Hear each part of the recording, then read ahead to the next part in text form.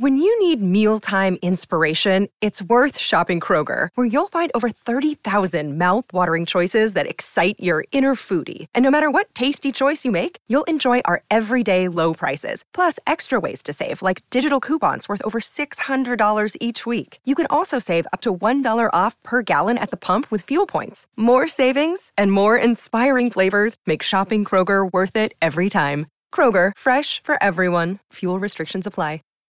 Save big on brunch for mom, all in the Kroger app. Get 16-ounce packs of flavorful Angus 90% lean ground sirloin for $4.99 each with a digital coupon. Then buy 2, get 2 free on 12 packs of delicious Coca-Cola, Pepsi, or 7-Up, all with your card. Shop these deals at your local Kroger today, or tap the screen now to download the Kroger app to save big today. Kroger, fresh for everyone. Prices and product availability subject to change. Restrictions apply. See site for details. Coming to you live from downtown Detroit, this is Benzinga's Pre-Market Prep. Today is the last day I won't have a camera, I promise, because I'm getting my computer later today, my good laptop, and I'll have it at home while I ride out my quarantine. Welcome to Pre-Market Prep, though. I'm Spencer. There's Dennis. Joel will be on in just a sec. Today, the theme of the show is problems that technology can't fix, whether it's Southwest Airlines, canceling flights this weekend for well, pick your reason, really, because they said everything. It could be inflation, it could be supply chains, but that's the theme of the show: problems that technology cannot fix. We'll talk Alibaba, which is higher again this morning somehow, some way. So that trade is still on, the trade from last week. We'll talk to Tim Quast at 8:35, as we always do every Monday. And then I think we're joined, Matt Hammond will join the show at 9. Yes, 9 o'clock today to preview the weekend in IPO land and give us his thoughts on the market as we head into, earnings season. Can you believe it? Earnings season starts this week. We get the banks. Is it Wednesday and Thursday, I think? I think it's Wednesday and Thursday. We're going to get the bank. So good morning. Joel is here. Before I bring Joel on and before we bring Joel's charts on, I want to remind you all that the next Pre-Market Prep Saturday extravaganza is this Saturday, this week. It's in, 5 days from now? Yeah, October 16th, 9 a.m. Eastern Time, premarketprep.com. That's how you find it, premarketprep.com. To learn more, Joel, Dennis, Rob Friesen, 3.5 hours Saturday morning. Also, the Benzinga Cannabis Conference is this week, Thursday and Friday. Go to bzcannabis.com to learn more about that. Now, Joel, we'll bring on your charts, sir. Good morning, and tell us how we're doing this morning. Good morning, Spencer. We're in the red by 21.5 handles at 43.61. Crude's making a big move to the upside. That's not good for inflation. It's up 243 at 81.79. Gold is in the red by 230 at 17.55.10. So much for inflation hedge. Silver's in the red by 13 cents at 22.57. Bitcoin's having a good day, working its way up towards 60K. That's up $1,915 at 57.095. And Ethereum taking a little breather, down 49.75 at 36.0950. And that awkward silence. Hello. No, that's me. Sure. Sorry, I'm trying to. Sorry, my computer, when I go on mute like that, my computer is slow to bring me back. So I apologize. First off, before we go any further, we have to wish Dennis a happy Thanksgiving. Today is Canadian Thanksgiving. I'm not sure what that means. I just know it's a thing. So well, it's the same as your Thanksgiving. It's just on a different day. Oh, it is. Yeah. Okay. We give thanks. Okay. So it's Thanksgiving. Okay. So happy Thanksgiving. Thank you and for I work here for with you us. on my Thanksgiving. Look at me. I know. The bond market is closed, but Dennis has not. Yeah. So yeah, I'm here for you no matter what. The bond market is closed. The Canadian markets are closed, but the U.S. markets are open, and I'm here for you to tell you my thoughts And you're not going to like them if you're long tech stocks. I'll tell you that much. So happy Thanksgiving, happy Columbus Day to all. Let's start with like the headline of the weekend, and then it'll go into that conversation, which was Southwest Airlines had all kinds of problems. If you're flying them, I'm sure you know about it. They canceled over 1,800 flights this weekend, dramatically more than any other airline. American canceled 63, Delta canceled 3, United canceled 6. And Southwest basically blamed it on. They basically took a dart and they threw it at the dartboard as to why they blamed. They blamed it on staffing shortages. They blamed it on extreme weather, and they blamed it on air traffic control regulations. And that led to almost 30% of their schedule on Sunday getting canceled. I was reading it was, the conspiracy theorists are out there saying that all the that they don't want to mandate the vaccine. So you had a walkout of a lot of pilots that don't want the vaccine mandates. I'm not sure if there's truth to that or not. But has Southwest commented on any of that? It's like anything. It's like, I'm sure there are some truth to it. I know like the airlines I don't remember who. I think it was Southwest and United just had to laid off a bunch of people who didn't want to get the vaccine. But I don't know. That's not what they said. That's not what Southwest is saying. That's not what Southwest said. But that's what everybody on Twitter is saying. So I'm not sure well, what is true or what is not true here. And this is an issue, though. Obviously, the one thing we can say is you have seen a little bit of a reopening trade in the last few weeks. It has fizzled out in the last few days, last few trading days. You can look at American Airlines starting to approach back to the lows of the move. LUV has been one of it had a 10% move, over a 10% move in a week and a half. Now we're pulling back. I don't know where this headline goes. It's not good when they're canceling flights. It's going to piss off a lot of people. But not only that, it's like, okay, well, what is the real reason why? Are you covering up the real reason why? Or are those real reasons something to get concerned that there's going to be more flight cancellations? Because that's not good. Obviously. I don't know. I think like the fact that it was so concentrated on one airline. Southwest is not the only airline company that 2,000 flights they canceled, though. Right. So, I'm saying it's not good for Southwest Airlines. Right. But the fact that the problems were mostly confined to them when they're not the only airline to mandate vaccines. So you think that's maybe not the case? It's just Twitter tweeting. I'm sure there's maybe some truth to that, but I don't think that's probably the main reason. And Jake in the chat says he has a family member that works in there, and he thinks it's 100% about the airlines. I saw a lot of people talking about the vaccines. I saw a lot of people talking about it. So I don't know what's true and what's not true, but all we know, regardless, is again of all the flights canceled this weekend, 99% of them were from one airline. So never a good thing. That's why the stock is down this morning, I would presume. Yeah. And there, a lot of people, obviously when you're canceling that amount of flights, there's a lot of people that get stranded. Obviously it's holiday weekend up here in Canada.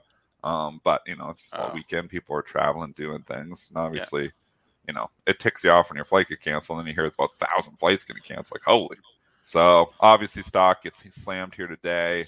When you got these kind of headlines, it depends what the next headline looks like. Now all of a sudden you got headline risk on this, Joel. And, we talk about different stocks. I try to often trade away from the news. If I'm trading technically, I try to trade away from the news for the most part. Because we know when you got a next headline, you can say, oh, I got a nice setup here. Well, bad headline comes, and that can drive it down. Headlines trump all. So, you had a stock that was trending higher. You had a stock that was showing some life. And now all of a sudden, bad headline hits, and the stock, is going to probably challenge, that 50.88 low from a week and a half ago. So what are you saying, Joel? Maybe not today. That'd be down another $1.60. If you've been waiting for a gap fill here, this little gap on September 30th down to 52.25. You did get it in the pre-market. Who knows if you're going to get it in the regular session? But if you look at the upper right chart, man, you're falling into no man's land here. And Dennis mentioned a pair of lows at 51. So if you want to get it on the cheap, maybe not today, but over the next couple days. Also, Southwest has a history of like coming out with some bad news and then coming out with some more bad news. And 18, they do. Okay. So if you want to hang out for that $51 area, I think you'd get a look at it. I think you'll get a look at it eventually too. And also, I'm not sure what their hedging strategies are, but you talk about the biggest expense for airlines is fuel costs, and crude trading up. Crude's trading up 240. Like I said, I don't know their hedging strategies, so a lot of negative things here in the airlines. Where the reopening, we discussed the reopening trade, where that's at. I don't know, but hands off on the airlines today. If you want to get cheap, put a bid out there at 51.05. If you're looking for a gap fill on the upside, you need to get to 53.52. So I don't know. That would take a big pop. The people making money, and this is a good segue into our whole next probably 25-minute discussion. The people who are making money trading right now are the people who are buying commodities, who are buying physical assets. If you're the user of commodities, that's not what you want to be in right now, because you are seeing inflation, something rampant in certain areas. I do believe we're going to see $100 oil here in the near future. Where are we now on crude? The front month contract's 81.74. Yeah, I think you're going to see $100. I mean, why not? And I'm not a big crude long-term bull, but I will tell you right now, this is the type of environment where you're needing physical stuff. And I was talking, obviously, Thanksgiving weekend here in Canada. You're seeing lots of family. Lots of my wife's family is in trades. And you start talking with them and talking about different things. But even just talking with another friend, he had a Tacoma that he bought 4 years ago, 2016 or 2017 Tacoma. Goes to the deal. He bought it for $42,000 4 years ago, brand new. Goes to the dealership talking a trade-in. You know how much they'll give him for his truck? So he paid $42,000 for the truck 4 years ago. Guess what the dealership will give him for it? The dealership. We know. We'll let the Yeah, you guys know. $38,000. So a 4-year-old truck now, you can get almost what you paid for it 4 years ago. That's called, when we're having problems getting trucks, that's called demand and short supply. And Mitch, you're in the background. You were saying the same thing was happening with you, so you can verify this conversation. Mitch, are you hiding back there? He's lurking. I just want to say that Luke is in the chat saying he had his flight canceled over the weekend. So there I don't know where so it's hitting at home here too. I don't know where Luke's at, and he might be stuck in Florida. Luke's stranded. Maybe. So used cars, right? So used cars, but we know that, right? We know that's been. But it's not mind blowing that you think about what they used to always say. Even go back 3-4 years ago. You buy your brand new car, as soon as you drive it off the lot, it loses like a quarter of its value. Yeah. Not in COVID, not in this new environment here now. Now you get to drive it for 4 years and it holds its value. What are we in, man? The crazy thing is you saw this happening 4 or 5 months ago, right? Started happening, but it's going rampant right now. Like, I know. So it hasn't, people paying above sticker prices for stuff. So it hasn't worked itself out in 5 months. That's my point. It hasn't. Is it going to work itself out? That's the question. Like, the supply chain. It's not just chips. It's everything. Like talking to a plumber friend as well over the weekend. Same thing. Can't get the Apex or whatever it is, the piping. Can't get that too. The ABS piping. Can't get that either. They can't get a lot of things. So they're using different things. They're using more expensive things. I mean, it's an issue. So, Dennis, and not just an issue for chips. Did they say why? I don't know if anybody knows why on a lot of this stuff. They don't know? Like, I don't know. Do we even know why? Like, the chip shortage. Do we know all the reasons, what's behind? We always talk about it and who's impacted by it. Do we really know, like, the deep down reasons why? Is it all demand? Or is it all just we can't ship it over? Is it all stuck on ships? Is that what it is? Well, for the chips, it was one of those things where like demand went to zero and then it went back. It came back like overnight, right? Like so that everyone shut down and then all the manufacturers and they weren't prepared to ramp back up, right? So now they're playing catch up. And also you had that fire. You had that fire at the factory that makes half of the chips for cars in the world in Japan. That didn't help things. So maybe it's just a question of like everyone prepared for a long winter during COVID, And when demand came back 2 months later, then everyone was caught off guard. But you're right, Dennis. No one really. I'm sure that's only one reason. There's a number of reasons. Yeah, there's a dozen reasons. And then you can go back into the labor shortage. Probably one of the main reasons for all of it, because we have a labor issue. We have a labor issue. Yep. Where there's a lot of people who obviously are not going to work for minimum wage anymore, or they're not going to work, and or they're just not. There isn't the demand to do it. And COVID did change the mindset too, where family is more focused. So if you were close, I talked to my neighbor. Now here's a prime example. 3 years from retirement, COVID hits, like, not taking early retirement. So you're seeing that, where people are close to retirement, and they're like, okay, I'm out too. Because you know what, family's more important. You start to prioritize what's important in life. This whole, pandemic did that, changed the mindset to a certain extent too. A lot of people live to work. But now you're seeing a lot more people, that's saying, I just work to live, and you know what, I want to live. So where you're seeing the biggest shortages and the most concerning. Where's that? Costco. Healthcare. That's scary too. Healthcare industry. Too. Healthcare. Yeah, James with the big word stagflation. You can't get people. You can't get nurses in hospitals now. They are they're actually paying travel nurses. Like, I didn't believe the figure that Lisa told me, that they were paying people to go out to, Billings, Montana or something. But people are like, they're moving, uprooting their family for 3 to 6 months, and they're making more in that time period than they did in 2 or 3 years, just because of the shortage. That's the biggest economic impact that people don't realize from COVID, is the toll that it's taking on our healthcare system. And people, who wants to be a doctor now? Who wants to be a nurse now? So you have shortages now, and you have people not wanting to go into the industry. I mean, that is my biggest concern. The question is this? Yeah, sorry, Spencer. I was going to say, is this all transitory? Is this really all transitory? And I'm asking, chat, you guys, do we get through all these shortages? Do we get through this labor shortage? And we look out, take a crystal ball and try to project it 12 months out, 24 months out. Are we past these problems, and do we go back to business as usual? Or is this a new world where it's actually going to be, inflation? We're going to have inflation involved. We're going to have labor shortages for the prolonged, for a longer period of time.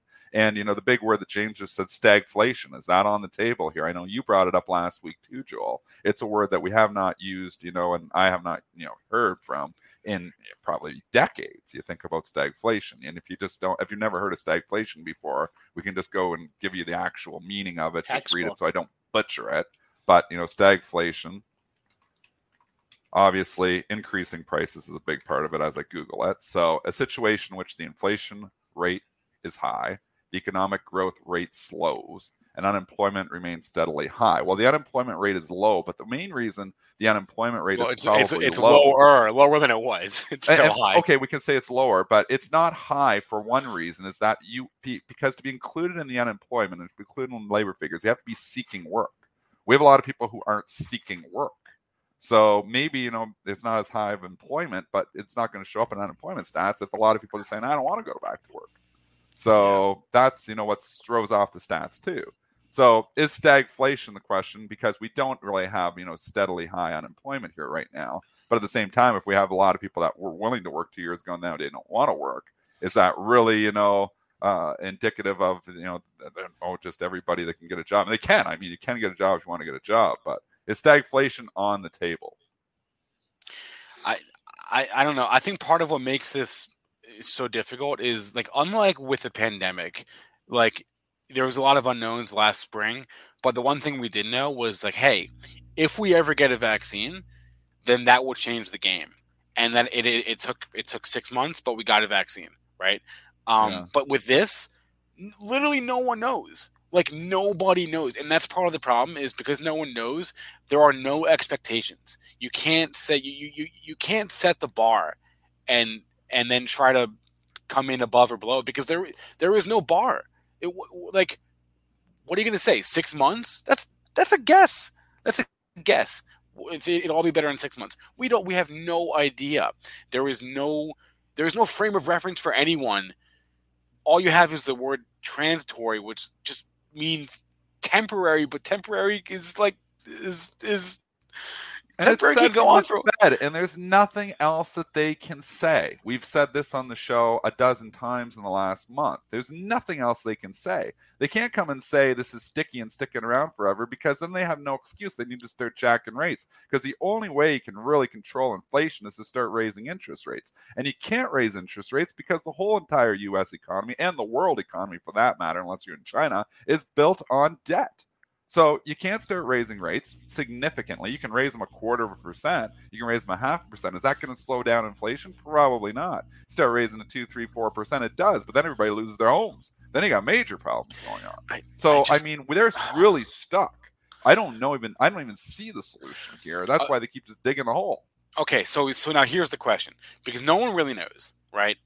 It'll work itself out when it works itself out, whether it takes 2 months or 2 years. Who knows? But are we in an environment now where technology stocks, because technology companies have been your best play for the last 12 years, where they are not your leader? Because these are all most of these problems, not all, but most of them are problems that are irrelevant of technology, right? Technology can't fix a supply chain shortage. It can't fix a labor shortage. Maybe it can a little bit, but it can't. These are problems that are not solved by a new app. You know what I mean? Or like a Zoom video conference call, right? It's like, it's bigger than that. So the question is, do you want to, like Dennis talked about commodities, right? Being in an inflationary environment, do you want to own technology stocks right now? And when I say right now, I mean like going out 12 months. Because we all, man, listening to you two guys go on, I don't want to own a share of anything. Yeah, but that doesn't work though. If you go to cash, Joel, you are definitely getting killed. So I have traders in our firm, Bright Trading. They make pretty good money, and they're like, I got to buy. They're buying, like, they're still buying houses, they're still buying stuff. They're like scared to be, and they're buying crypto. They're scared to be in cash. There is literally a lot of people that are actually scared to be in cash, and I'm kind of one of them.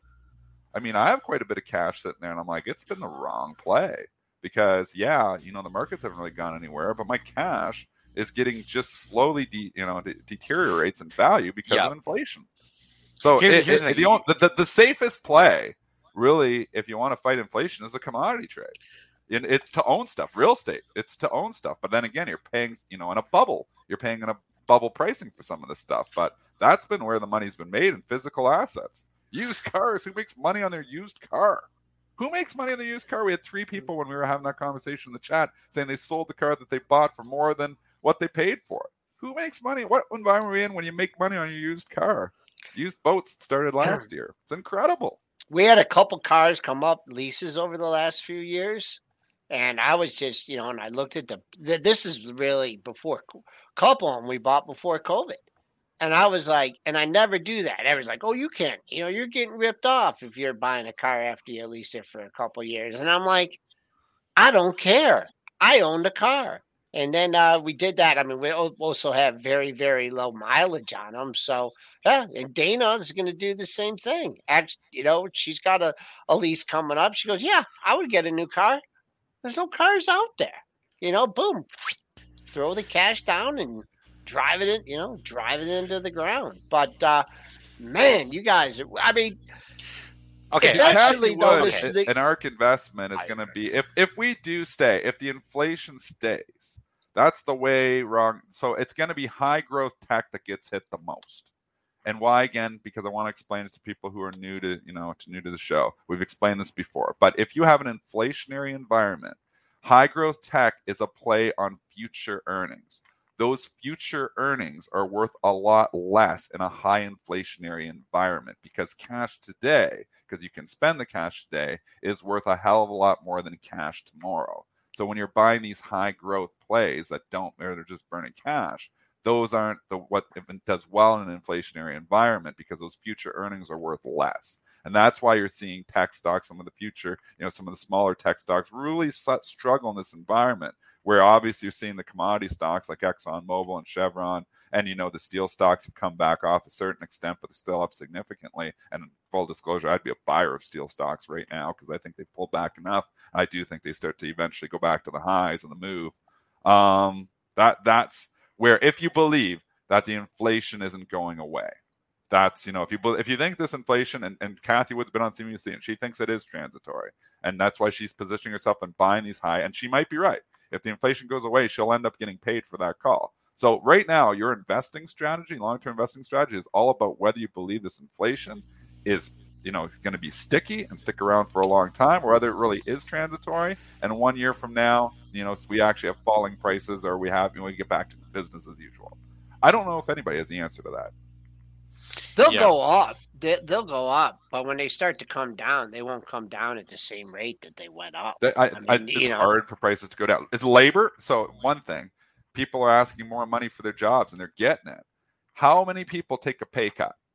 You don't often. You might be able to get your gas price down a little bit, but you don't get a lot of people taking a pay cut. So I think any increase in the labor costs is permanent.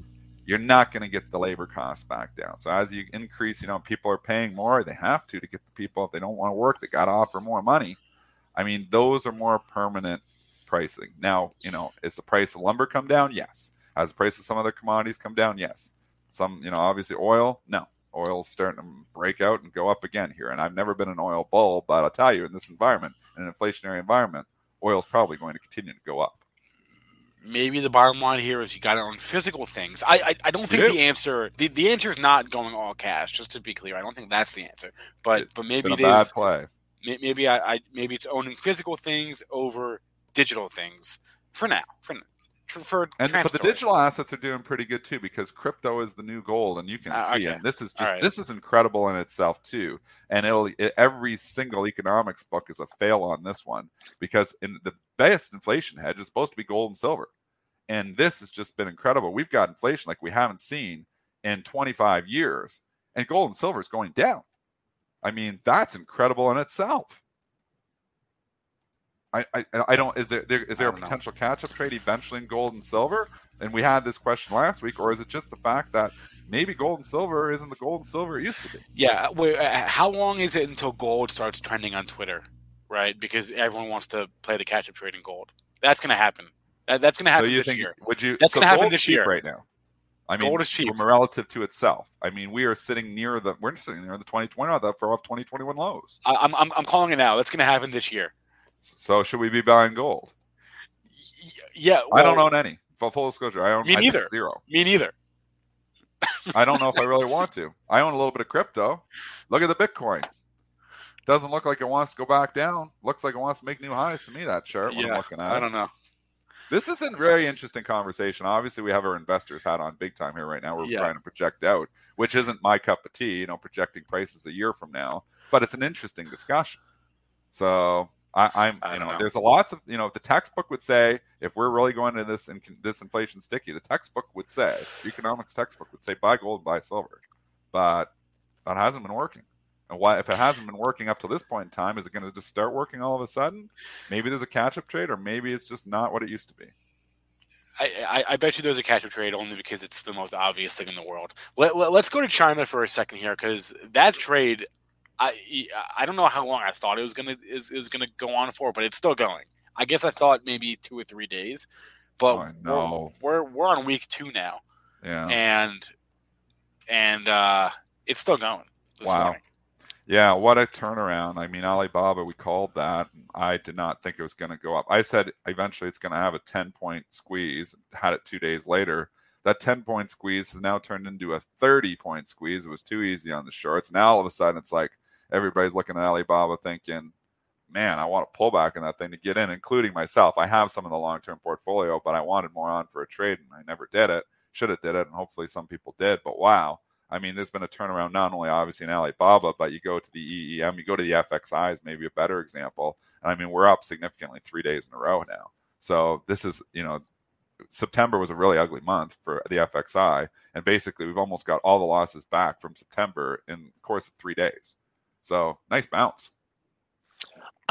It's I saw the name of the company on CNBC, like Mertran or something like that.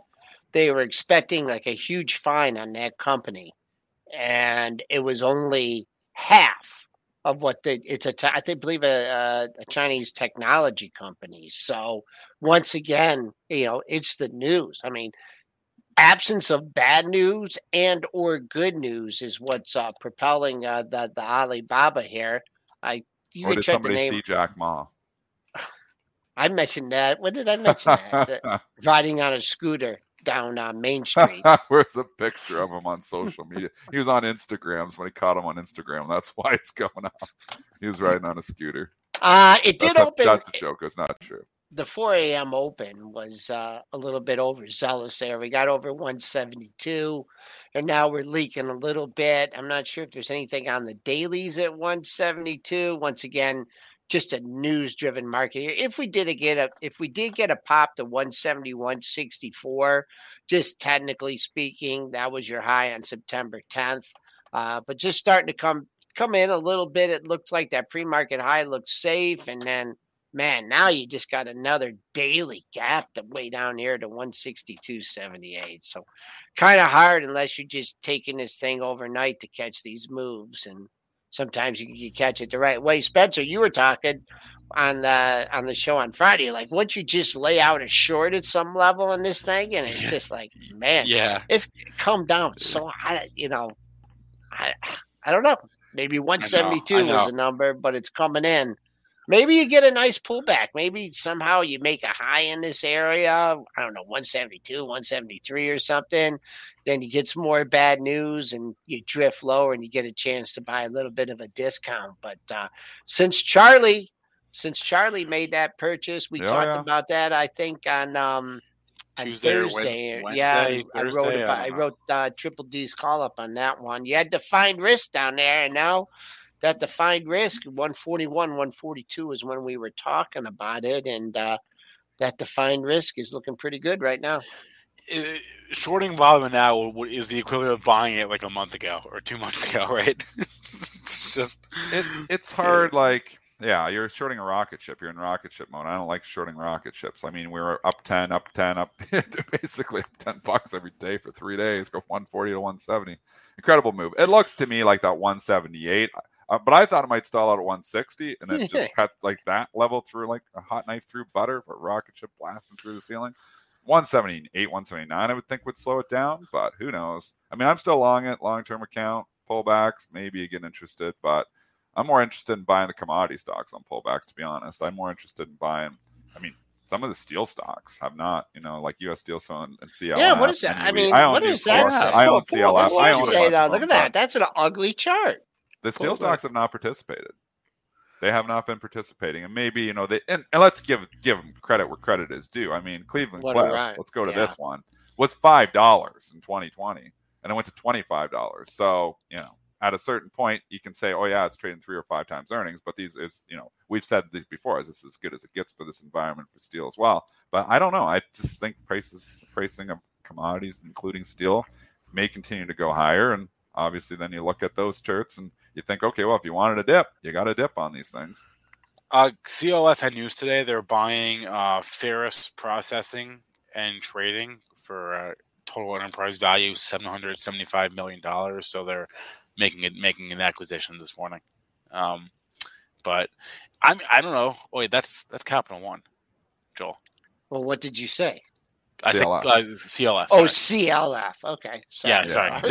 We're sticking with the commodity. What a segue. I'm like, what? Cleveland Cliffs. Yeah. So, okay. I don't know. Like, that monthly looks pretty good to me. I don't know. No? Still trending higher. I would say if you are putting it on, we always say you can put any trade on as long as you know where your out is. It's very defined. I mean, look back the last 3 months. Back in June, 1895, July low, 1851, recent low in September, 1886, 1913. You can call it 4 lows right in the same area. So you got below 18, maybe you cut it out. I'm long, full disclosure, I'm long Cleveland Cliffs. I've stuck it in the longer term account. I'm almost tempted to buy more.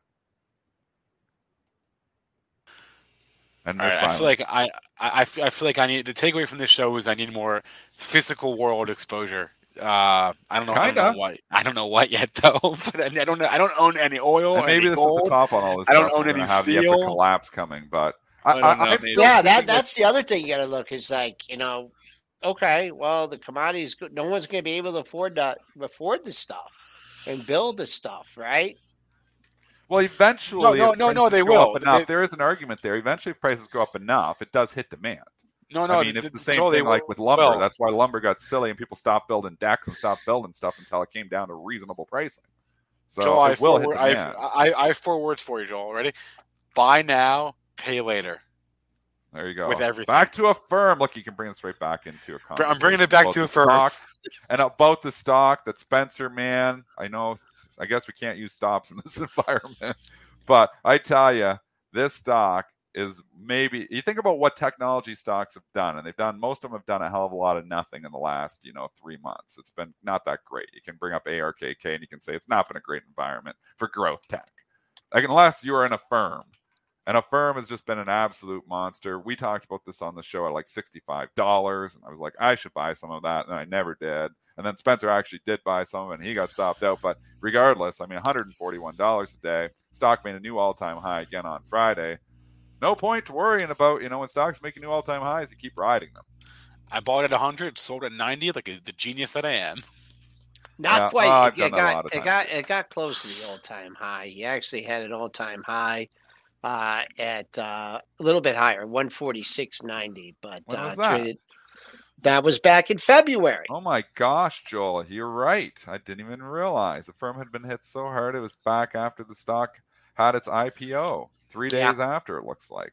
Not maybe 3 days after on the weeklies, but 1, 2, 3, 4, 5 weeks after. But the other thing too is it pay later. Is are you paying inflation? Are you like? Yeah, that doesn't sound that great. You're paying more money later. Yeah, maybe. Well, no, but if your price is locked in, so maybe it's not. You're not actually because I'm asking. I don't know how it works. I usually pay off my credit card every month, so I don't know how. Yeah, hey, if your price is locked in, you're getting a better deal. I mean, somebody was saying to me, I was maybe like, that's joking. it. I was joking online for that business, but you were joking it too. Like the best business model could be, buy now, pay never. And then somebody said, well, that's MasterCard's business model. I was like, oh, it actually is. They love that when you buy a new credit card and you never pay it off and pay those 18% rates. Oh yeah. All right, so let's bring it's Tim and get his thoughts on all of this inflation talk, and he will talk market structure with us here right now. Let's do it.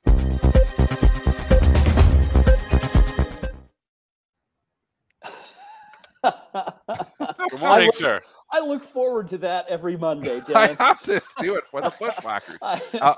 Tim. The day is not. It just doesn't get off to a good start unless you're doing that. So it's really dark outside where you are, so we can't tell where you are right now. I'm assuming you're in the mountains. I am in Steamboat. Yep, Steamboat Springs, and I'll tell you, it was just spectacular yesterday. So that direction is Mount Werner, which is about 10,600 feet, and it was snow covered and a little crown of clouds around it, and yet about halfway down the mountain, the aspens are still orange and yellow and red. It was just, I mean, I get to be here all the time, and I'm still just stunned by how beautiful it is. So that's awesome. Where I am. Yeah. I see you've got Jay Powell with you today. Yeah, we had a special guest on the show here, and we were asking him all morning. Just for today. It's a good thing you're talking about buy now, pay later, then, because that is the Fed's mantra. That's true too. Spending, right? Don't worry about the cost, just spend. Spend. Mm-hmm. What? We've had a long discussion here. We've been talking inflation. We've been talking, obviously, a lot of things that are out of our control with the supply chain. We've been talking about labor shortages. We haven't been talking that nice about technology stocks here really this morning, because the one thing is when you have higher inflationary environment, high growth tech doesn't do as well. And we've seen that if you can look at Kathy Woods, who's a great indicator for high growth tech. It's actually not too far off of its 52-week low. And then you have commodities that are just blasting off, oil making new highs, looking like it wants to go to $100 a barrel. But sometimes you get the Tim on here and he can break down and look into the market structure and look and see what's under the hood. And that's what we want to do with you today here, Tim, is what's under the hood here. First, let's just talk technology stocks in general. Okay. Well, and the point from a trading perspective for folks who use Edge, marketstructureedge.com, the whole point is we want to follow the money. Who cares really, ultimately, where that money is going? I mean, I think it's part of it being a well-informed citizen of the republic to understand how some of these things work. But ultimately, what we want to do as traders is not confuse busy with productive. A great line that I got from an Israeli finance executive who told me, Tim, we try not to confuse busy with productive. And I thought, that's a useful line. I'm going to make use of that. And it's very easy to get caught up in that, traders, where you think, well, surely tech has got to do well. And then it's not doing well. You see energy doing well. We want to follow the money and take advantage of the swells that it creates in the market and then leave before the wave disappears. So how do we think about this from the standpoint of an inflationary environment? Keep in mind that inflation is nothing more than your money doesn't go as far as it used to. That's the way to think about it. Spencer and I talked. I think I was driving Spencer crazy with this, right, Spencer? I think it was on Thursday. Was it Thursday or Friday? I can't remember. It was.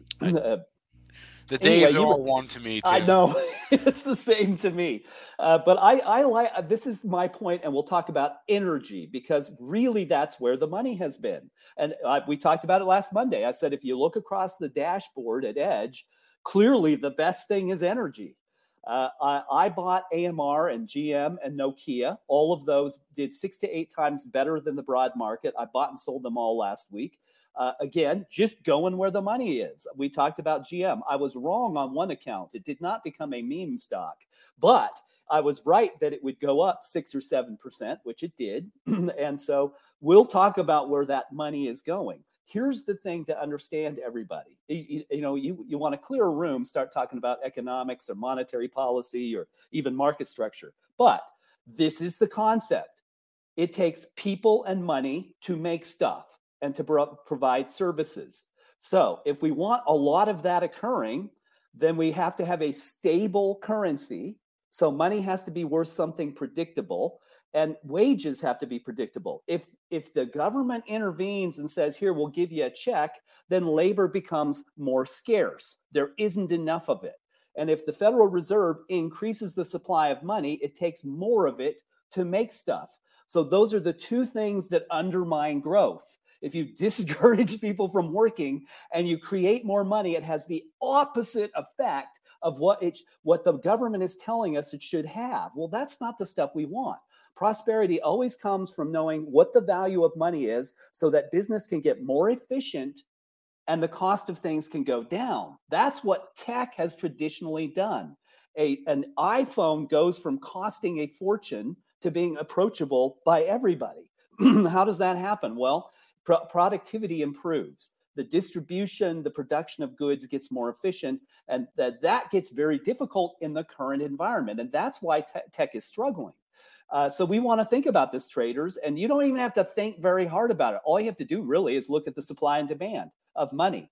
And if the supply of money to the FANGs is diminishing, don't buy the FANGs. Where is the money increasing? Energy and financials. Why is it increasing? I don't even care that much about it. From a trading perspective, all you need to worry about is where the money goes. Sure, I can tell you why. If interest rates go up, financials are going to perform better. If there are more dollars in circulation, the cost of energy is going to increase. And cotton's at a 10-year high. Look at copper. As you said, Dennis, look at all the commodities. Why are they more expensive? Because the denominator, money, keeps shrinking. Because we're creating more money than with the output that is supposed to support it. That's why this is all occurring. So if we wanted a beautiful, prosperous economy, we would want money that had stable value. It's not more complicated than that. But that we don't have that, so we have to adapt to it, right? That's how it is. So, broadly speaking, where is the sentiment right now at this point? Because I mentioned at the top of the show, we do have earnings seasons kind of starting this week with the bank, speaking of the financials, right, and then more so next week. So right. Right. Let's look at it. I love to do that. And traders, this is to me what makes Edge very simple. MarketStructureEdge.com. You can try it for free. It's a way to just take 2 weeks and think about supply and demand. If it's not right for you, don't worry. We don't care. We don't require any commitment from you. You can just try it. So here's how we think about this. The money ebbs and flows. And it does so in measurable ways because of market structure, which Dennis is an expert in. That's the rules that govern how trading works. When I did the demo on Thursday, I used my own Interactive Brokers account, and I showed everybody how my stuff is trading. Where's it going? And how come it gets all, most people don't realize it's all fragmented. There isn't a lot of supply in the market, actually, but that makes it measurable. We can see supply and demand. So suppose that the market had a supply-demand scale of 10. So the closer to 10 you are, the better from the standpoint of excess demand. Well, here's the broad market right now, Spencer. It's 5.1. It's almost dead even. And if we looked at that pattern over time, what we're showing here is SPY. Mother's Day is almost here, and you can get her the most beautiful time-tested gift around. A watch she can wear every day for Movement. Whether mom's into classic dress watches, rare and refined ceramics, or tried-and-true bestsellers, Movement has something she'll love. And right now, you can save big on the best Mother's Day gift ever with up to 50% off site-wide during Movement's Mother's Day sale at MVMT.com. Again, that's up to 50% off at MVMT.com. What's the easiest choice you can make? Window instead of middle seat? Picking a vendor who sends a great gift basket? Outsourcing business tasks you hate? What about selling with Shopify? Whether you're selling a little or a lot, Shopify helps you do your thing, however you cha-ching. Shopify is the global commerce platform that helps you sell at every stage of your business. From the launch your online shop stage to the first real-life store stage, all the way to the did we just hit 1 million orders stage? Shopify's there to help you grow. Whether you're selling scented soap or offering outdoor outfits, Shopify helps you sell. Wherever and whatever you're selling, Shopify's got you covered. Sign up for a $1 per month trial period at shopify.com/try. Go to shopify.com/try now to grow your business, no matter what stage you're in. Shopify.com/try. The State Street ETF that tracks the S&P 500. And the underlying waxing and waning, ebbing and flow of demand for SPY and the stocks that comprise the S&P 500. That's it. I mean, SPY is really a derivative. It trades in place of the 500 stocks in the S&P 500, so you don't have to own them all. But notice this: when demand hits a peak and begins to decline, leave. You may not be exactly at the top, but you're going to know. When demand bottoms and begins to rise, I had a great week trading last week. Then you can return, but return to the things that have excess demand. I'm telling you, it's not more complicated than that. So let's look at our own portfolio. Hey, Tim, just going back to that Sure. chart right there. Yeah. Could you go back to that chart right there? Absolutely. Let me back it. Yeah, there you go. I mean, isn't that? I mean, if you're looking at like the price and then the levels of demand it reaches, doesn't that look like you're getting lower highs in the chart and then lower highs in demand? So wouldn't that give you isn't that a very bearish looking chart?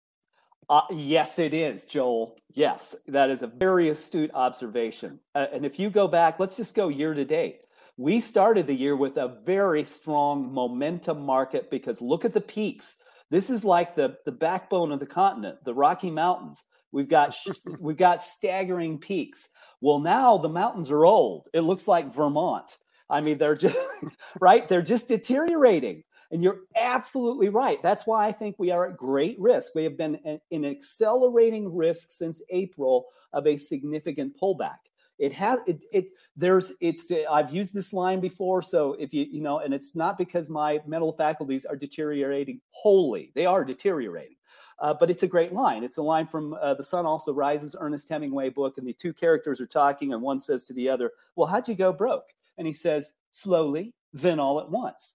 And that it's how the market falls apart. It does not fall apart all at once and you go, Shazam, what happened? No, it started to deteriorate here. Traders, there are plenty of opportunities to trade. You just have to look where the money is going. If the money stops going to the whole market, is it going to tech? Is it going to consumer discretionary? Is it going to large caps? Is it going to small caps? All of that is measurable. And you just want to put yourself where it is. I only trade 30% of the days. The market has 252 trading days in a typical year. So 30% of the time I'm trading stuff. And I crush the broad market by following demand. But you're absolutely right.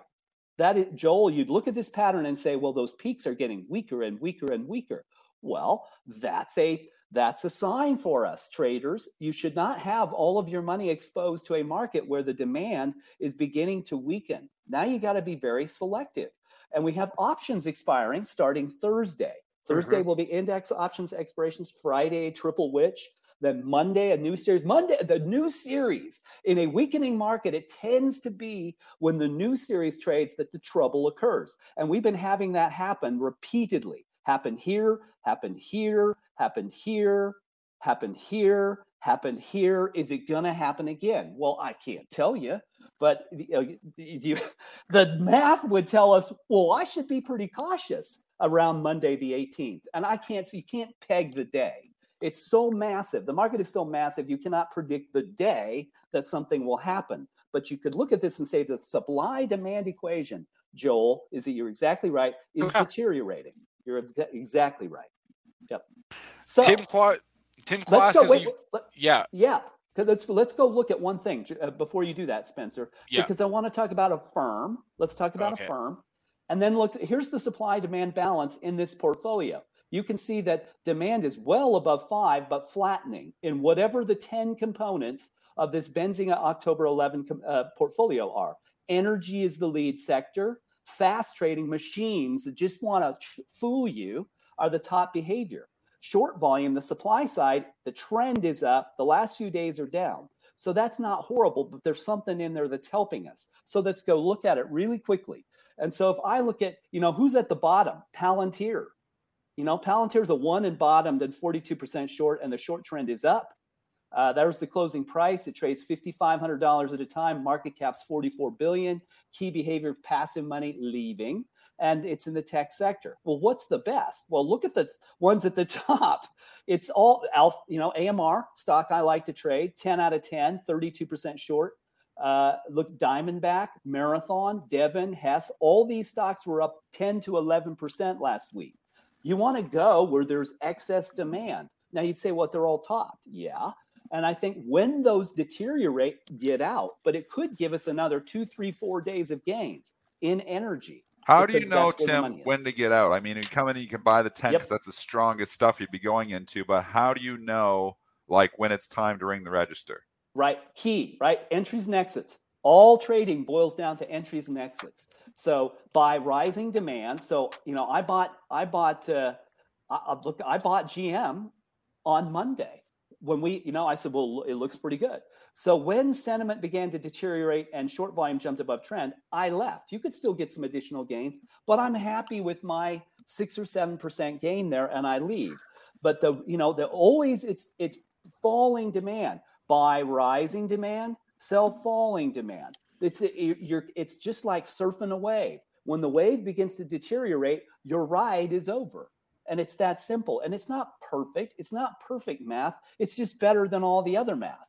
And that's all you need. So that's it. Buy rising demand, sell falling demand. Be very aware of options expirations and month ends because all the chairs shift 1 or 2 to the left or to the right. And you have to realize it's going to distort the wave. But that's how you do it. And you repeat that over and over. You don't have to own 50 things. I've rarely owned more than 4 or 5 things at a time because I'm not smart enough to watch more than that. But that's all you really need to do, traders.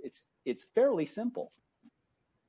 All right, Tim Quast joins us every Monday for Market Structure Mondays. He is the founder and CEO of Market Structure Edge, marketstructureedge.com. Tim, always a pleasure. We'll talk to you again next week. Good to see you, my friends. Have a good week. Hey, it's age 52. Unless there's more stuff on our list, let's do some ticker time here. Ticker time. If we can from the chat. There's a few things. We've been so in the discussion. There's been very few tickers coming today. So, I know. But we got the first one. Martin's got SoFi going. You know what? SoFi, I think SoFi got another upgrade today. I think. Did it get an upgrade? Saw ratings? We haven't looked at ratings for a while. I think it was like 2 hours ago I saw that. I'm looking at it. Or did I imagine that? Dream it up. I thought. Did I? It's possible. I actually haven't looked at the ratings today here for the most part. So SoFi trading up 4% here. I had it on for a while. I bought it at $14. It had the nice big move to 18, then it pulled back. And actually, I think I sold it a couple days ago because it didn't make a new high on that last candle and made me nervous. So I'm out of my SoFi. Morgan Stanley initiated at an overweight and a $25 price target. Needs to get up and needs to hold over the candle at 1709. It's critical for it to do that. It's been holding up very well, though. I mean, I kind of, I was kind of on the fence on this one, but but I did sell my stock a couple days ago. 1709 up to 1717. That was your September 29th high. You're pressing. You got a bid here, but we'll see what happens at those two levels. If, in fact, it can clear 17, it's had a big run, but that's where it stopped twice since the end of September. We'll see what happens in today's session. Pre-market highs off of close to that too. That is 1695. They're swinging some volume in this one today. Really good volume. All right, Levi's asking about Hyliion. That's catching a downgrade. Another downgrade this morning. This one is from UBS, downgrade to sell, giving it a $5 price target. So this is approaching a new all-time low if it's not a new all-time low. When I always say, just rate these ones down. When stocks are making new lows, you got to go. And you never want to own a stock making a new all-time low, just like you never want to be short a stock making a new all-time high. Because you know what? It's all paying ahead. It's all overhead supply, and you have all the people that are finally just hit a breaking point. So, I mean, it's tough. It's been a tough EV trade for a long time for a lot of these smaller companies. And you're seeing, the repercussions of just too many companies trying to all do similar stuff. And you're seeing a shakeout here of who is going to be the leaders and who are going to be the laggards or the non-survivors. Hyliion, I want nothing to do with this stock. 754 was the level Dennis was talking about. We have breached that level. So if you want to use that as resistance, you can. It's 21 cents away. I'm sure a lot of people would love to see the close at 782, but former old-time low 754. Here's one, Beyond Meat. Now, allow me to posit a theory here. And I know we spent 25 minutes this chicken nuggets. All right, I know we spent 25 minutes this morning talking about supply chain problems and how messed up everything is and how that's bad. Let's try this theory, though. Supply chain problems is a bullish indicator, and here's why. It means that there is demand for your product. If you have no supply chain problems now, does that mean that no one is buying your product? I have not heard any complaints, seen any headlines about Beyond Meat shortages. Not to say they don't exist, I just haven't seen it. But how's that for spin? Supply chain is bullish because it equals demand. No? This Beyond Meat has been like an unbelievable stock to hold up as well as it has on veggie burgers. I just think eventually there's enough other veggie burger competition that, and obviously, they've done a lot of things right. The companies, I've tried them. They're pretty good burgers. I just can't understand and wrap my head around the valuation. I can't understand and wrap my head. I think the story has cooled off substantially. Is there more pops? Do they get more contracts? Yeah, but every time they get a contract now, it is met with more sellers into those pops. So I think eventually the stock is going to go a lot lower. But I said that a year ago when the stock was right around the same price, probably like $110, and it went down to like 50. Well, actually, I don't know. Yeah, it did because we were bearish before before COVID started. And then it came all the way back and it got to $221 again, which is unbelievable. The January of 2021 that bailed out every bag holder and every stock. If you didn't get out during that time, you missed your out. Now you look at it and you think, is this ever going back to 225? You never can say never, but I don't think so. I bet you if you go and you look on that day when it did go trade over 225, I almost guarantee you that there was a headline about a burger deal with Oh yeah, that's what was McDonald's or driving it. something. Some burger Yeah. deal. Now they got a deal with McDonald's. They got a deal over here, and eventually, I don't know.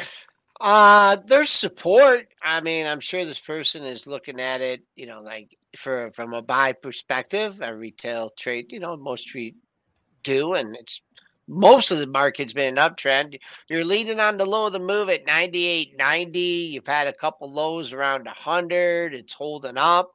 So it's a low, lower risk long, but you take out this 98.90, this $100 level, your next monthly low comes in at 88.51. And just on the upside, I mean, there's nothing exactly at 105.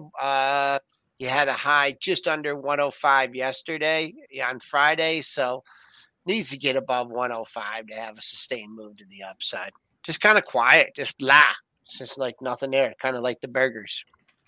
And then just to follow up from Friday, someone just mentioned Dutch Brothers. The analyst quiet period is now over on BROS. So if you look at this morning, you're seeing like a half dozen ratings on Dutch Bros, all positive. No real surprise there. But here, I'll just read you off a few of them this morning. You got JP Morgan, overweight, price target of 47. Barclays, neutral, price target 40. Piper Sandler, overweight, price target 60. Baird, outperform, price target 56. B of A, buy, price target 55.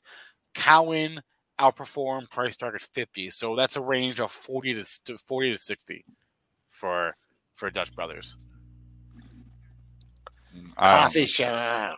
I mean, I don't know. I'm limiting my comments on this. I limited my comments on Friday when we were. All right, fine. I don't know. 41 and a half. It's kind of just hanging out. If we got about 45, maybe it starts to get interesting again. But I don't. It had its run. You got some overhead supply. Yeah, you do. Had 50%. I mean, for me, get back over 47, hold 47, maybe. But man, a lot of people stuck in this one. So recent low of the move. Well, actually, you had a low last week of 41.32. So kind of feels like a Robin Hood chart, with you had the run up after the IPO, just blah, just like nothing. Just holding a level, but not really going anywhere. All right. It is 9 o'clock. Joel's going to head over to premarketprep.com, which is coincidentally, this is just sheer coincidence, that's the same place where you'll be able to find the Saturday extravaganza this Saturday, 9 to 12:30.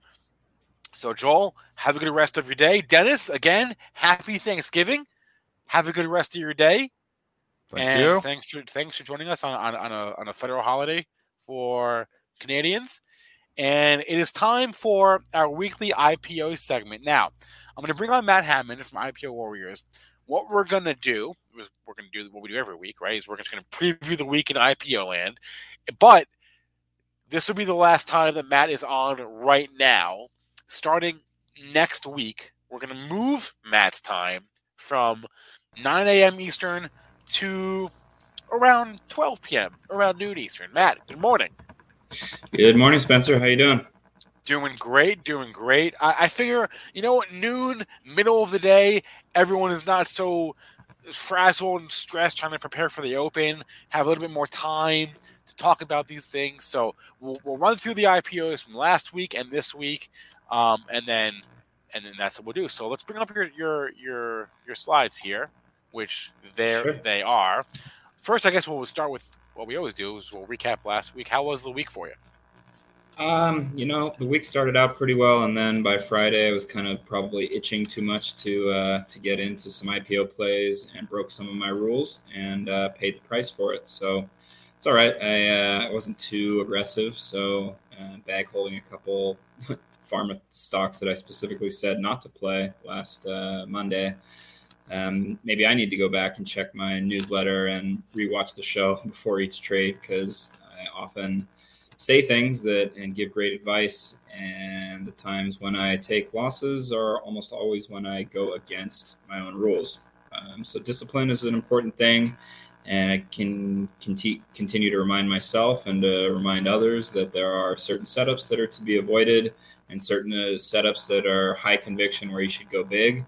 And, that's just part of the game, part of learning. And like the last guest said, the entry and the exit, those are the two key pieces of each trade. And sometimes not making an entry is the wise move. But there were plenty of opportunities to take some big wins last week. And also just wanted to touch back on the rescheduling. Yeah, noon sounds great. We'll have more time to go into things. I won't be trying to rush through things. Last week we did start to get into something kind of interesting, and then we had internet problems. Yeah. But I do break down these, both the recap of each week. I sent out a newsletter over the weekend, and you can sign up for the newsletter at IPOwarriors.com. And then on usually Monday evening or Tuesday, I will send out a more in-depth preview of the IPOs for the week ahead in the newsletter as well. So the newsletter is free. Sign up at IPOwarriors.com. Follow me on Twitter. I often will break, especially when there's kind of a stealth IPO or something that sneaks up on us. Those are often the most exciting plays. And I'll tweet those out. I'll send special newsletters on those. And you can follow me there. So if you're enjoying this content, if I've helped you make a lot of money, I think I have helped a lot of people with that. And, I get a lot of positive feedback, so I want to keep doing that. But if you want to get more, go to IPO Warriors, sign up for the newsletter, and you'll get updates there. I also update you when we do shift the schedule change, and it's just a great way to stay in touch with what's going on in the IPOs. So this last week, we had Volcon, we had Lifetime Group, we had Thesis Therapeutics, and we had Cognition Therapeutics. So all of these were very low float except for Lifetime Group, and that wasn't really a great play. So these low float IPOs, we continue to talk about these. Volcon was low float, and it had sort of that buzz that we look for, that it's in one of those niches where people get excited about just about anything that's EV related. So Volcon is doing EV off-road vehicles. So these are like non-street legal motorcycles and ATVs that are electric. And that's the play. And the float was, I think, 3 million. Yeah, 3 million share float. So people gravitated towards this. It was a little bit tricky. It debuted at $9 after IPOing at $5. So that was, I kind of like to see that sort of debut premium. It indicates that people are interested in this. It doesn't take a whole lot of demand to send an IPO that only has 3 million shares in the float into a massive run. But this one pulled a little bit of a head fake. And it was sort of just due to stupid luck that as I increased my limit order before the debut, right before it went live, E-Trade, which it sometimes does, rejected my price change. Sometimes you have your price set at, say, $8, and then you see the indication price go up to $9. So you try to adjust your limit order because I'm trying to buy these on the debut, and sometimes E-Trade will just go, no, rejected, and now they've canceled your order. And as you scramble to put in your next order, in this case it went live, and it kind of unexpectedly went straight down into a halt. Doesn't take a whole lot of volume in either direction to move 10% either way and trigger a halt. So this one halted down, and that's a little bit unexpected. We expect these that do kind of run off the open to do so, really in the first couple seconds when they go live, they'll often halt straight up. So this one, I read the level 2 data, and I saw a big sell order down at 750. So I decided, okay, well, I will play. If it goes up, I'm not going to chase it. That's my second rule of trading these. My first is take profits without regret. The second is don't chase. So if this just ripped up, I would say, well, I missed it. Damn you, E-Trade. But if it drops down, I'll take that opportunity. I'll take that opportunity. So I said, all right, I'll place a limit order at 755. And if it opens out of the halt and drops, then I'll get in because I think it'll come back up. I think I saw a lot of chatter on this in social media. I could see the buy orders had some significant volume in them, especially before the debut. And so I jumped in at 755 and was rewarded by, a couple halts up here. I got out at 1050. I wasn't particularly, I was a little bit spooked by that initial move down. But if you did follow the kind of rule of three, which for me is, at 3 halts, if I see 3 upward halts on these, I want to be totally out. And if you did that, you got out at around 1250. If you were even greedier, maybe you said, oh, I think this is going to run to 15 or 14 and, maybe sell half your position here, play half of it up here. But the bigger takeaway on this is, hey, when it's low float and it's not, biotech, if it's something like crypto or EV or we had DATS the other week. We had, if it's a Chinese random, just about anything underwritten by Bosted or Network One Solutions, like you play those. So any of these super low floats that have some kind of meme-ish, or in one of these kind of hot trend niches, there's a very good chance that the social media trading groups will pick it up. They all jump in. It's very easy to send these up through a couple halts, and they're great opportunities to take, 50, 100%, wins. I think the one that we had before that was, the big one was HLTH a couple weeks ago. We made a big play on, and that was, again, low float. It was COVID testing devices. And when we see these, we recognize the opportunity. We have a high conviction. We play them. And I mean, if you picked off a big entry at 750, you had a chance for 100% gain in about an hour's worth of trading. So these are the ones I'm looking for, especially even in a cold market. Lifetime Group Holdings there was a win opportunity here. I didn't like it because it had a very high float, 47 million shares. It did get a Kramer pump in the morning, which can help these a little bit. Then again, Kramer pump, so he just said he liked it. Is that all? What he said was, and this is something we mentioned on the show last Monday as well, was that, this is a gym, like high-end gym memberships. Gyms, a lot of gyms got shut down during the pandemic, especially smaller, single location venues. And Lifetime Group was able to weather the storm. And when people return to the gyms, they're not going to have so many options as they had before. And this is kind of like the last man standing or one of. And the idea is, well, now that there's not so many options and people do want to go to the gym, they want to get back in shape, that this will benefit from this. The thing that made this sort of interesting as a play, although I just basically decided to take the day off last Wednesday, that it opened below the IPO price. So when you see something that has a little bit of interest in it already and it opens below the IPO price, we see a lot of times that it'll fill back into the IPO price, or at least, close some of that gap. When the IPO traders are all, even if there's 47 million shares out there, if they're all in at 18, I don't see, it surprises me when I see something go down from, below IPO price. But in this case, from 1667 where it opened, there's less of a chance that people who just paid $18 for it are going to sell it right away. Then those people are kind of like, well, let's hold this and just maybe the market's just cold right now, which it was.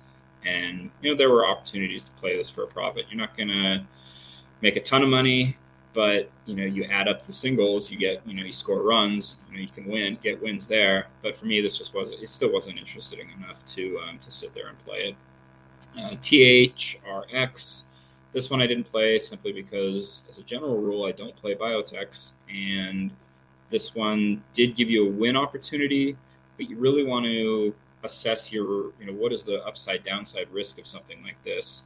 And do you really think that from, if it goes up 20%, do you think it's going to run up another, significant leg from there?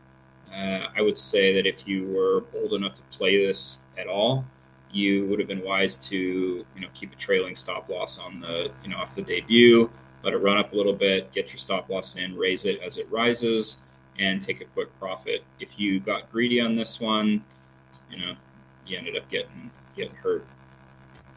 The other one that I liked this week, simply because it was super low float, and Alzheimer's. Alzheimer's, for some reason, has been getting a lot of positive attention the FDA, I forget the ticker, but approved an Alzheimer's drug earlier, a few months ago, that some doctors said it wasn't ready. Anyway, the stock ran, and since then, almost everything. Yeah, that was. I think it was ALZ. Well, there's a couple.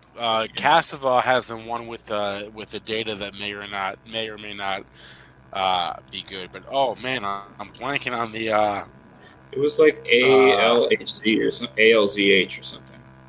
Oh gosh, chat. I know the chat knows. Anyway, keep going. Okay. But I forget what that biotech is. Yeah, the point is, I think it is ALZH. The point is that Alzheimer's plus low float has been kind of like a hot trade. So this one had, I think, 3 million. Yeah, 3.35 million. I think they upped it to 3.7 million. So very low float. It was Biogen. Thank you. Oh, Biogen too. Biogen. I think there was also So the point being, Alzheimer's plus low float. That's sort of trendy. That's sort of, it's super low float. This was a good opportunity. I missed it because I tried to undercut. I saw everything, dipping a little bit off the debut. So I said, okay, well, I'll go to try to, snipe a little 1185 entry. Didn't get it, and it ran. It looks better than it was. I mean, ultimately, this is a $1.50 win, so it didn't even make the 2-point, win that I'm usually targeting. But it was a pretty safe play. I mean, if you got in and kept a trailing stop loss, maybe you got stopped out on this big downward wick here, but you still took, a 50 cent or, a $1 win here. Maybe you let it ride a little bit, maybe set 13.50. There was no point in this where you realistically would have gotten hurt. So it was a good play if you took it, and it's just another good example of low float plus something buzzworthy. And these are the kind of plays that, especially in a cold market, these are still opportunities to take wins in the IPO world. So one of the takeaways for the last couple of weeks is, when the market is cold, don't be too bold. Like, don't just. There are times when the market's hot where it seems like every IPO goes up. And it's almost like, well, just, put your boat in the ocean and it's going to, rise with the tide. When the market is soft and we're amidst of a correction, it's really a time to be extra cautious. And one of the other signs of this is when you start seeing multiple IPOs, kind of like brand name IPOs, getting pulled. We saw iFit last week. We saw a couple others the week before. They got pulled. And we've just seen a lot of brand name IPOs that normally would go live get pulled or delayed. And the reason is, they say adverse market conditions. But what it really means is they went out to a bunch of investors, the big name money players, and said, hey, do you want to buy our stock?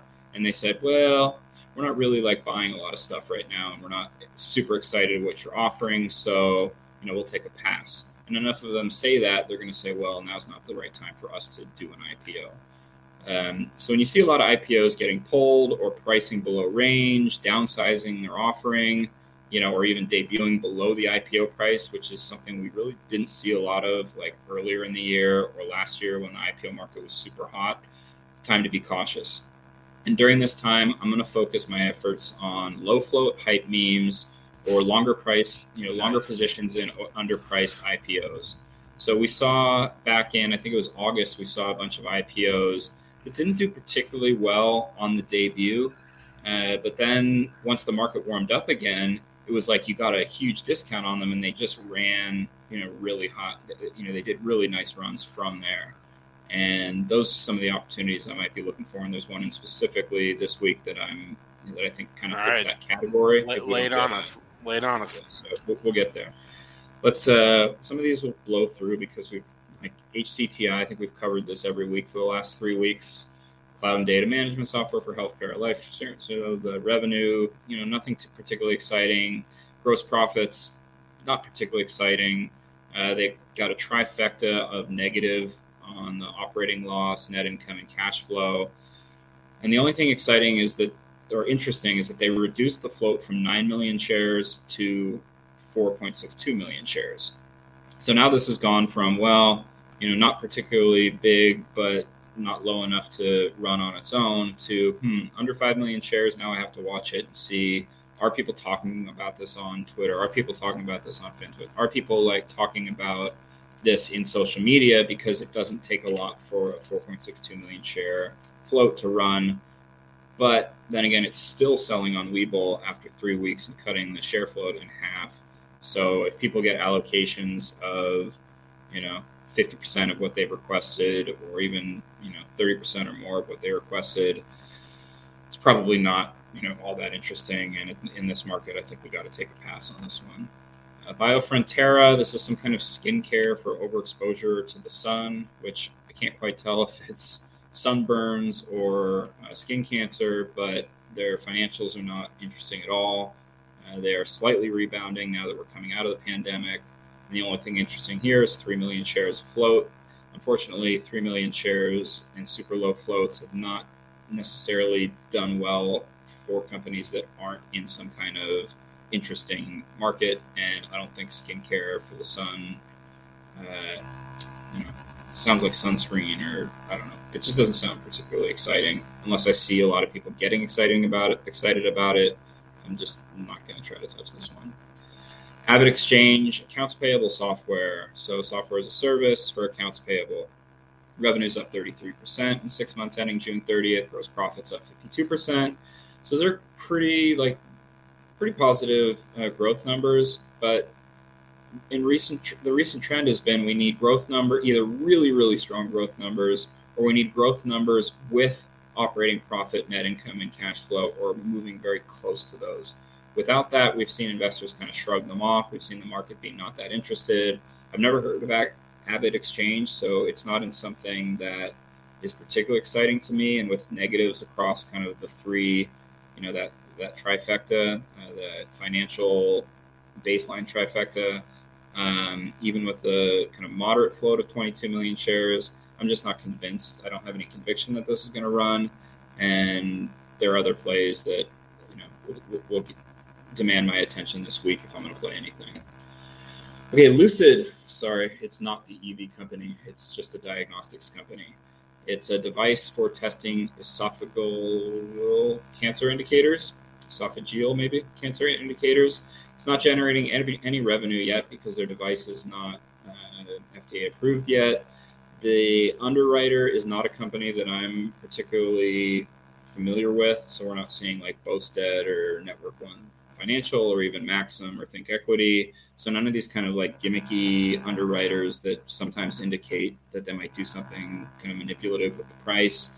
The float is very low with 5 million shares, but again, unless people mistake this for Lucid Motors, which I doubt they will, this is a pass for me. IHS. This is IHS Group.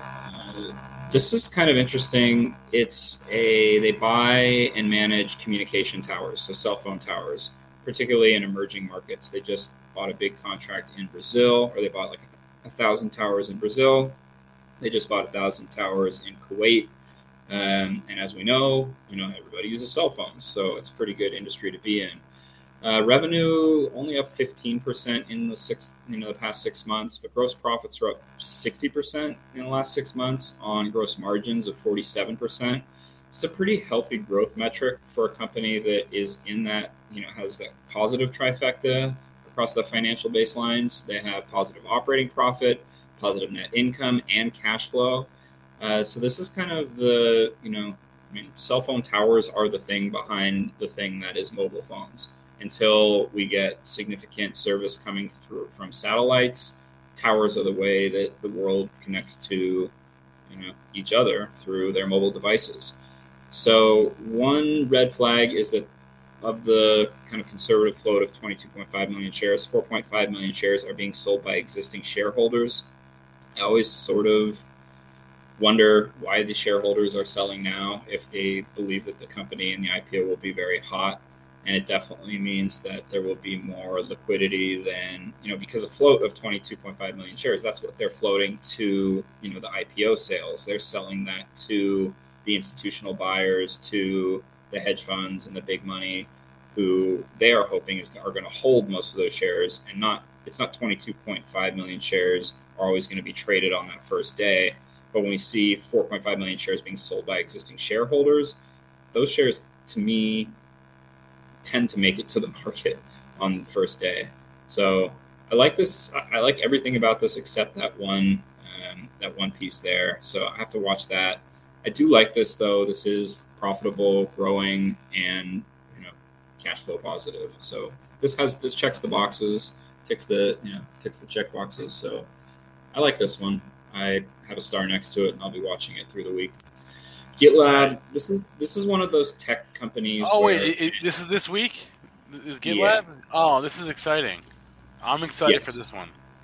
And I think it's with merit. This one fits that model of, well, if it's going to debut in a cold market, and we might actually get a good price for a longer hold for this. For those of you who aren't familiar with this is kind of the main competitor to GitHub. So Git is a version control kind of software repository used for developing software. This is something I know a little bit more about than some of the other things because I am a software developer in my day job, and Git is basically a service that most development companies are going to use. When you have multiple developers working on a software platform, you have to keep track of who's taking a piece of the software out, working on it, test it, and then manage the kind of re-implementation of the work that they've done into that base code. And the main software used for that is Git.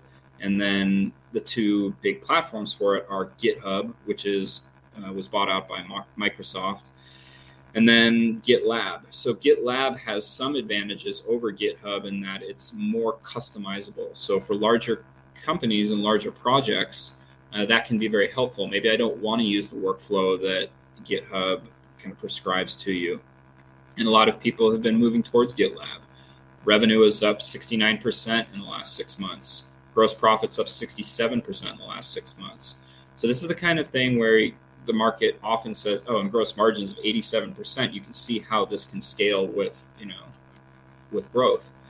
And the only downside, but you kind of expect it in a company like this who's trying to grab market share, the losses across cash flow, operating profits, and a little bit of a cash flow, operating profits, and I duplicated that. I don't mean that. I mean net income. This should be the last one. So those losses are kind of digestible when you have revenue of this magnitude in a company that is kind of very hot, and the growth in this industry is obvious for the next as long as we're using software and developing software.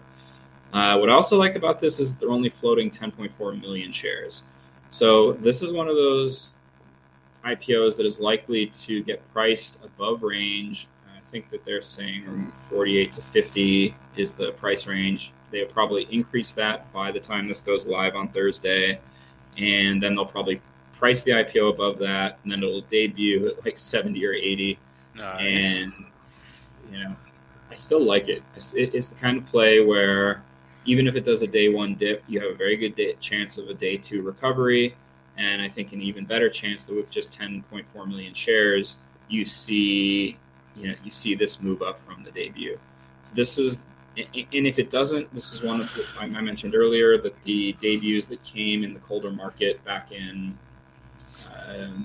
August, a lot of them ran up when things warmed up, or not in August, sorry, in May, June. A lot of things warmed up when the market kind of came back to life a little bit there before the September dip. So we're up against the clock here, Matt. Do we have any more? A couple, but let's go quick. We'll go quick. Okay, this one I don't really like it. It's unimpressive financials. Think Equity is the underwriter, which is kind of hit and miss. Super low float though, so who knows? Keep an eye on it. Singulate in from last week got rescheduled. Improved drug delivery for ADHD treatments. Very low float. I don't really want to touch another biotech at this point. Augmetics, this is patient care documentation. It's like speech to text documentation for doctors. It's kind of interesting because it could get docs comparison. It is an uplisting, which I don't usually like. The numbers, they have good growth, losses across, the trifecta, and a pretty low float. Maybe keep an eye on it, but not super exciting. My focus this week will be on IHS and GTLB. And still watching this one we can skip. still watching pets. Something's going on there. Bosted is involved. Just, check my tweets if you're interested in that one. We got cut off when we were talking it last week. But if we got to go, we got to go. Market's opens in 3 minutes. Yep. Sign up for the newsletter. I'll have more on that there. IPOwarriors.com. And that's a wrap for me, Spencer. Thank you. All right. Matt Hammond, thanks a lot. Joins us every Monday to give us a recap and a preview of what's to come in the IPO calendar. That's a wrap for us here today. David Green is live now on our channel.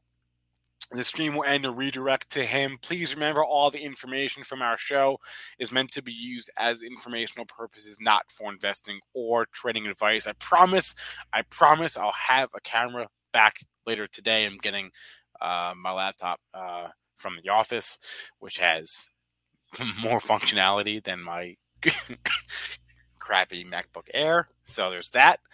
Thanks everyone for bearing with me. Thanks to Tim. Thanks to Matt. Thanks to all of you in the chat. Hit that like button, please, and thank you. And I'll catch you guys later. Have a good day, and good luck at the Open.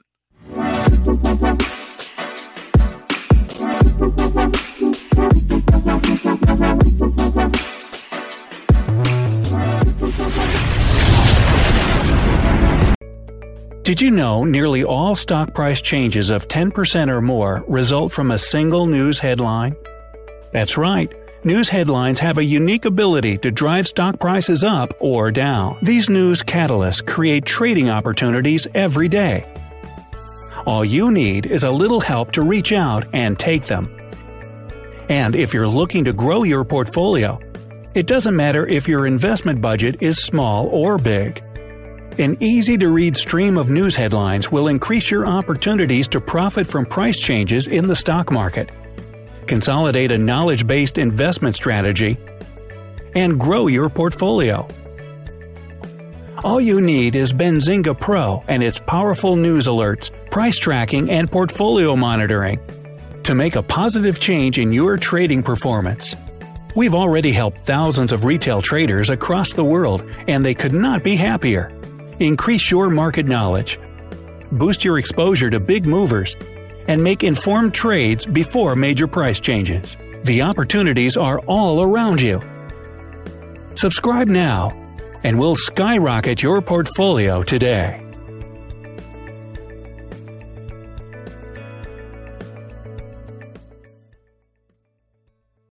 Support for this podcast and the following message come from Corient. Corient provides wealth management services centered around you. They focus on exceeding your expectations and simplifying your life. Corient has been helping high achievers just like you enjoy their lives more fully, preserve their wealth, and provide for the people, causes, and communities they care about. As one of the largest integrated fee-only registered investment advisors in the U.S., Corient has deeply experienced teams in 23 strategic locations. Corient has extensive knowledge spanning the full spectrum of planning, investing, lending, and money management disciplines. Leverage Corient's exclusive network of experts to craft custom solutions designed to help you reach your financial goals, no matter how complex they may be. Real wealth requires real solutions. For more information, connect with a wealth advisor today at Corient.com. That's Corient.com. Corient.com. For the ones who work hard to ensure their crew can always go the extra mile, and the ones who get in early so everyone can go home on time, there's Grainger, offering professional-grade supplies backed by product experts so you can quickly and easily find what you need. Plus, you can count on access to a committed team ready to go the extra mile for you. Call, click Grainger.com, or just stop by. Grainger, for the ones who get it done.